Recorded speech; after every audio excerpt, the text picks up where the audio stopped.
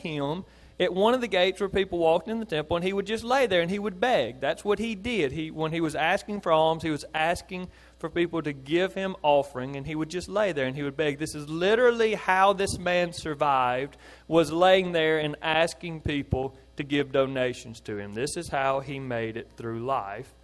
And I imagine if you told him that morning, whenever they were getting him ready to take him and lay him at the beautiful gate, that two men were going to come by today, and they were going to stop, and they were going to speak to him, and they were going to offer him something. They were going to give him something that was going to change him forever. That he might have taken an extra bag with him, expecting to need to carry that much money home with him. Because this is what the man looked for daily. He laid there, and we even see in verse 5 that whenever they tell him to look at them, that his expectation is that they are going to give him something. And verse 6 makes it clear that he was expecting that they were going to give him money. Because Peter begins by saying, I don't have silver or gold. So on this day, this man does receive something that completely changes his life. But what we see is that what he really thought he needed was not, in fact, what he really needed. He needed something completely different, and Peter and John knew it. So Peter looks at him and says, I have no silver and gold, but what I do have, I give to you. In the name of Jesus Christ of Nazareth, rise up and walk. So Peter, he doesn't have any money. He doesn't have some other thing, some other valuable monetary possession, but what he does have is something that's infinitely more valuable than silver or gold. And it's not just allowing this man to be healed. As you'll see in just a minute, what Peter does not have is the ability on his own to heal this man. Peter doesn't have that ability. Peter's going to make that clear. So what is it that Peter does have? What we see in this text is that in some way that is not spelled out for us in Acts chapter, in some way Peter points this man to Christ. Peter says, what I do have, I give to you. And we're going to be told in verse 16 that why this man is healed is because of faith in Jesus Christ. So exactly how that plays out, I don't know, but I can tell you this. What Peter gave this man was what he needed more than anything else. And it's what you needed more than anything else, and it's what I needed more than anything else. What every person that's ever lived on this earth needed more than anything else, and it's Jesus Christ. Point one this morning, Peter gave the man what he needed, but not what he thought he needed. See, Peter speaks to this man, and he's going to give him something, but it's not silver or gold. He does receive healing of his legs, and I would imagine that this man probably would have thought that above everything else that was what he really needed. But in my mind, this miraculous healing parallels Mark chapter 2. And you don't have to turn there, but I would ask you to go and read that later today. If you look at the follow-up questions after the sermon, you'll see Mark chapter 2 marked on there. Because in Mark chapter 2, there's another lame man, right, who has to be carried by some friends. And it's the story where they tear the roof away and they lower this man before Jesus. And Jesus gives that man what he needs more than anything else. But initially, it's not the healing of his legs, right? Jesus looks at that lame man and says, son, your sins are forgiven. Because what even a lame man needs more than his legs to be healed is to be forgiven of his sins, to be given eternal life. And when this man on this day has faith in Jesus Christ, what I understand is that he received both.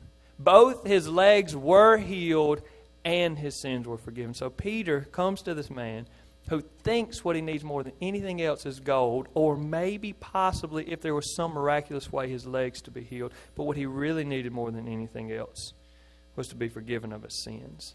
So we see this, right? We see what the people can see on the outside, and that's this man's legs being healed, and they're healed so completely that a man that could never walk before leaps. Right? He's leaping and walking into the temple, and so everybody gathers around, because every day when they're going to the temple, they walked by this man. They knew him because most of them probably tried to turn their heads or look the other way or not focus on him so they wouldn't feel bad when they went into the temple. So when they see that man running and leaping, something's going on. right? So everybody gathers and everybody's amazed at what's taking place. And Peter sees in this a great opportunity to show us that there's more going on here than just a man healing another man. On the surface, that's what it looks like. Peter healed this man. But Peter makes clear that that's not what happens. Look with me in the text again, back in verse 11. We'll pick up there. While he clung to Peter and John, all the people, utterly astounded, ran together to them in the portico called Solomon's. And when Peter saw it, he addressed the people, "Men of Israel, why do you wonder at this, or why do you stare at us as though by our own power or piety we have made him walk?" So Peter, as he's taking the opportunity to point them to Christ, the first thing he has to do is make sure and not point to himself, right? Peter says, hey, stop for a moment. This is not something that I have done. Apparently, all these people are staring at Peter and John in amazement at what Peter and John have done. And Peter says, no, don't stare at us as though we've done this by our own power. No, this is not us. And so then he points them to Christ. And I love the way that he does this. What Peter's about to do in verses 13 through 16 is he's going to draw this stark contrast between how these Jewish people that he's talking to, between how they looked at Christ and how they should have been looking at Christ. And so he uses this to show them their fault and what they need to change. So look in verse 13. He said, "The God of Abraham, the God of Isaac, and the God of Jacob, the God of our fathers, glorified his servant Jesus, whom you delivered over and denied in the presence of Pilate when he had decided to release him. But you denied the holy and righteous one, and asked for a murderer to be granted to you. And you killed the author of life, whom God raised from the dead. To this we are witnesses. And his name, by faith in his name, has made this man strong, whom you see and know, and the faith that is through Jesus has given the man this perfect health in the presence of you all." So here we see this stark contrast. He tells them, this is what you think about Jesus. This is how you have treated Jesus. And so he points out that at one point, Pilate, if you remember, whenever they were trying Jesus, Pilate thinks that Jesus should be released. He can't see any reason Jesus to be crucified. And so he brings Barabbas and says, "I will release one of these men to you. Barabbas, the murderer, the insurrectionist, or Jesus. You can have one of these two. One of these two will be set free." And the people said, "Give us Barabbas and crucify Jesus." And so that's what Peter's talking about here. He's talking to a bunch of Jewish people that are in Jerusalem about 50 days after that took place. And so they would have remembered this. They would have remembered it well. And he says, you denied Jesus. And I think he's talking about more here than just that denial, right? They did deny Jesus being set free. But I think whenever he says you denied the holy and righteous one, he's saying that they denied who Jesus said he was. That they did not believe, that they did not have faith. That when Jesus said that he was the Son of Man, that he was the Son of God, that he was the Messiah, that they denied that in their hearts, that they did not believe that. And we see, how do I know that these people denied that Jesus was God? Because they asked for him to be crucified. And as Peter says here, killed the author of life. So this is how these people look at Jesus, as less caring, or they cared for him less than a murderer, as somebody that they wanted killed more than anybody else, as somebody that they could have cared for less, they could not have cared for less. And so how should they have looked at him? How did God look at Christ? Well, he shows us that in verse 13. "The God of Abraham, the God of Isaac, and the God of Jacob, the God of our fathers, glorified his servant Jesus." And now whenever it says there his servant, it's not a derogatory term. I know it sounds to us like a derogatory term, but I believe for these people, Peter uses it because it would have recalled to them Isaiah 53, the suffering servant, right? The one that came and he took the penalty that we deserve so that we could be set free. What he was doing here was reminding them that Christ is the Messiah. But I want you to hear this for a moment. Even if you haven't been listening, listen to this. Put your phone up for just a moment. When Peter says to a bunch of first century Jewish people at the temple, the God of Abraham, the God of Isaac, and the God of Jacob, the God of our fathers, he would have gotten everybody's attention. Because this is the covenant promise name of God. This is what they have called God the Father since the burning bush. Right? God says to Moses there, this is what you can tell the people. This is the God that talked to you. And so this is the promise name, the covenant name. And when you say God the Father, the God of our fathers, has glorified somebody else, I cannot oversell to you how big of a deal that would be for first century Jews. For you to tell them the God Most High, the God above everything else, glorified, right, honored, exalted, lifted up, showed the worthiness of somebody other than himself, you would get their attention. Because they recognize that there is no one more worthy than God. And so when you say that he glorified somebody else, you would have caught their attention. And he says here that God the Father glorified Jesus Christ. Why in the world would God glorify anybody other than himself? Only if that person were God. And that's the truth that we see here. Point 2, they denied Christ, but God affirmed and glorified Christ. So they deny Christ. They say, we don't believe that he's the Holy One. We don't believe that he's the righteous one. We don't believe that he's God. But God showed himself that he is God. We've already seen that. If you go back in Acts chapter 2, he showed us through several Old Testament passages how God glorified Christ, right? That he resurrected him from the dead, that he has ascended him to heaven, that he has placed him at the right hand of the throne. So God has glorified Christ. God has made clear that Jesus is God. And so these people probably awestruck by this. And this miracle that they've just seen once again affirms this, because that's what Peter points them to in verse 16. He says, in his name, right? Talking about Jesus' name. And his name, by faith in his name, has made this man strong whom you see and know. And the faith that is through Jesus has given the man this perfect health and the presence of you all. So he says, how can you know that Jesus is God? For these people that are standing here on this day, how can they know that Jesus is God? Because believing in Jesus just made this man who has been lame for his entire life well. This man whose legs have never worked now work, and the only thing that changed from earlier that day when they didn't work to now when they do work is that he believed in Jesus. And now, brothers and sisters, you can believe in a lot of things. You can believe in me. You can believe in yourself. There are books about how to believe in yourself more than you currently believe in yourself. But here's the truth. When you believe in me and when you believe in yourself and when you believe in a bunch of other worldly things, very little changes. But when you believe in Christ, everything changes. And this miracle on this day is proof of that fact. He says, how can you know that Jesus is different than the rest of us? Because this man believed in Jesus and he can now walk. So we see on the outside this miracle, right? There's also a miracle taking place inside of him, the same miracle that's taking place inside of all of us that have faith in Christ. We've been forgiven of our sins. We've been adopted into God's family. We've been given eternal life, but you can't see that. But for these people on this day, they could see on the outside this man's legs made well. So the last thing we need to see, how do you respond to that? God makes clear that Jesus is God, that he is the holy and righteous one. How do you respond to that, Jet? Look with me in verse 17.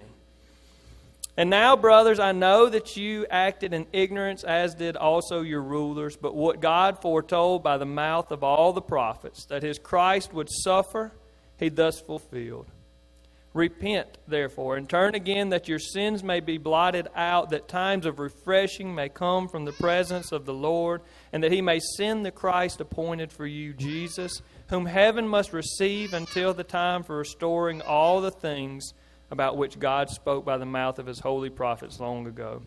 Moses said, the Lord God will raise up for you a prophet like me from your brothers. You shall listen to him in whatever he tells you. And it shall be that every soul who does not listen to that prophet shall be destroyed from the people. And all the prophets who have spoken, from Samuel and those who came after him, also proclaim these days, you are the sons of the prophets and of the covenant that God made with your father, saying to Abraham, and in your offspring shall all the families of the earth be blessed. God, having raised up his servant, sent him to you first to bless you by turning every one of you from your wickedness. Now, I know that's a lot of text. And there are a lot of words there. But what does Peter finish by doing here? He calls them to respond to this truth. He says, every one of you that are listening to me, listen to this. Jesus is the Messiah. Jesus is the one that all of the prophets, going all the way back to Samuel, have talked about.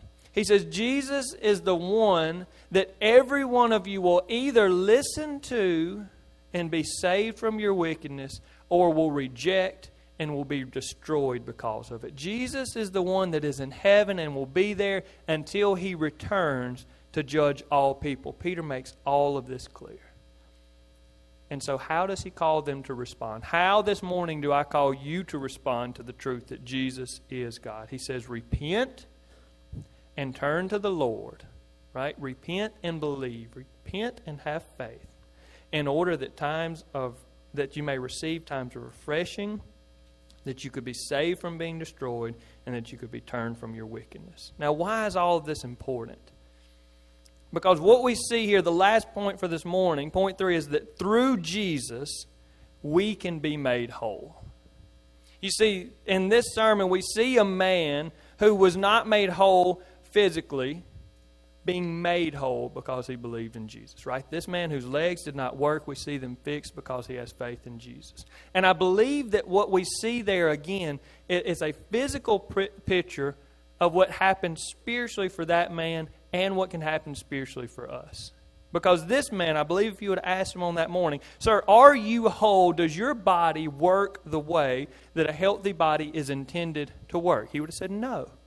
Right? A healthy body is intended to be able to get up and walk, and I can't do that. And here's what we have to grasp. I want you to hear this. I know I've said a lot of words, but I really want you to hear this. One thing that we have to grasp in order to be saved is that, brothers and sisters, on our own, we are not whole. We are not healthy. Spiritually, we are like this man. There is something that is not the way that it was intended to be. Because of sin in our lives, we were not, those of us that are Christians, we were not who we should be.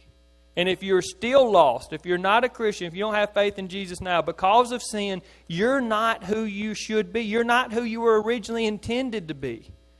Whenever you find yourself over and over sinning and doing things that you don't even want to do, that wreck your life and that hurt the people around you, and when you go around and think, why am I so angry all the time? Why am I so stressed all the time? And why am I so jealous of everything that everybody else has? It's because sin has changed who you're supposed to be. We're all marred by sin. We're all changed by sin. We're all, before Christ, slaves to sin. We have to follow sin. And it changes everything about our life. But just like this man, there's one thing that can change all of that, and it's faith in Jesus Christ. When he had faith in Christ, his legs were made well. And brothers and sisters, when you have faith in Christ, sin loses its power. You're no longer a slave to sin. You can tell sin no now. And you can know through the Holy Spirit peace and joy. Right? You can know what it's like to live a full and happy life. You can know what it's like to have purpose in life, to not just walk around all the time feeling like you're empty.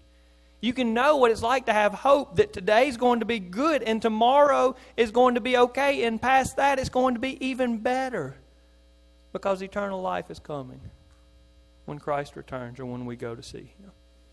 You can have assurance that everything is okay, but only through faith in Jesus Christ. So how do we respond? We repent and we believe. I want to ask you to stand this morning, and we're going to have a time of response. We're going to sing, do what? I surrender all? We're going to sing, I surrender all. And if you've never done that, this is a really good opportunity for you to do that. to give up who you are and recognize that Christ is who you need. But maybe you're here this morning and you've already done that before. And you don't need to respond by having faith for the first time. But brothers and sisters, maybe you realize this morning that you've been living for a lot of other things other than Christ. You've been pursuing a lot of things and putting all your time and attention toward things that are not Christ. This morning, repent. Turn back to the Lord. Ask Him for forgiveness. Ask Him to help you to love Him more than anything else. But you respond by praying or coming, and I'll pray with you. But you respond how you feel that you need to, as Brother Shane leads us in hymn of invitation.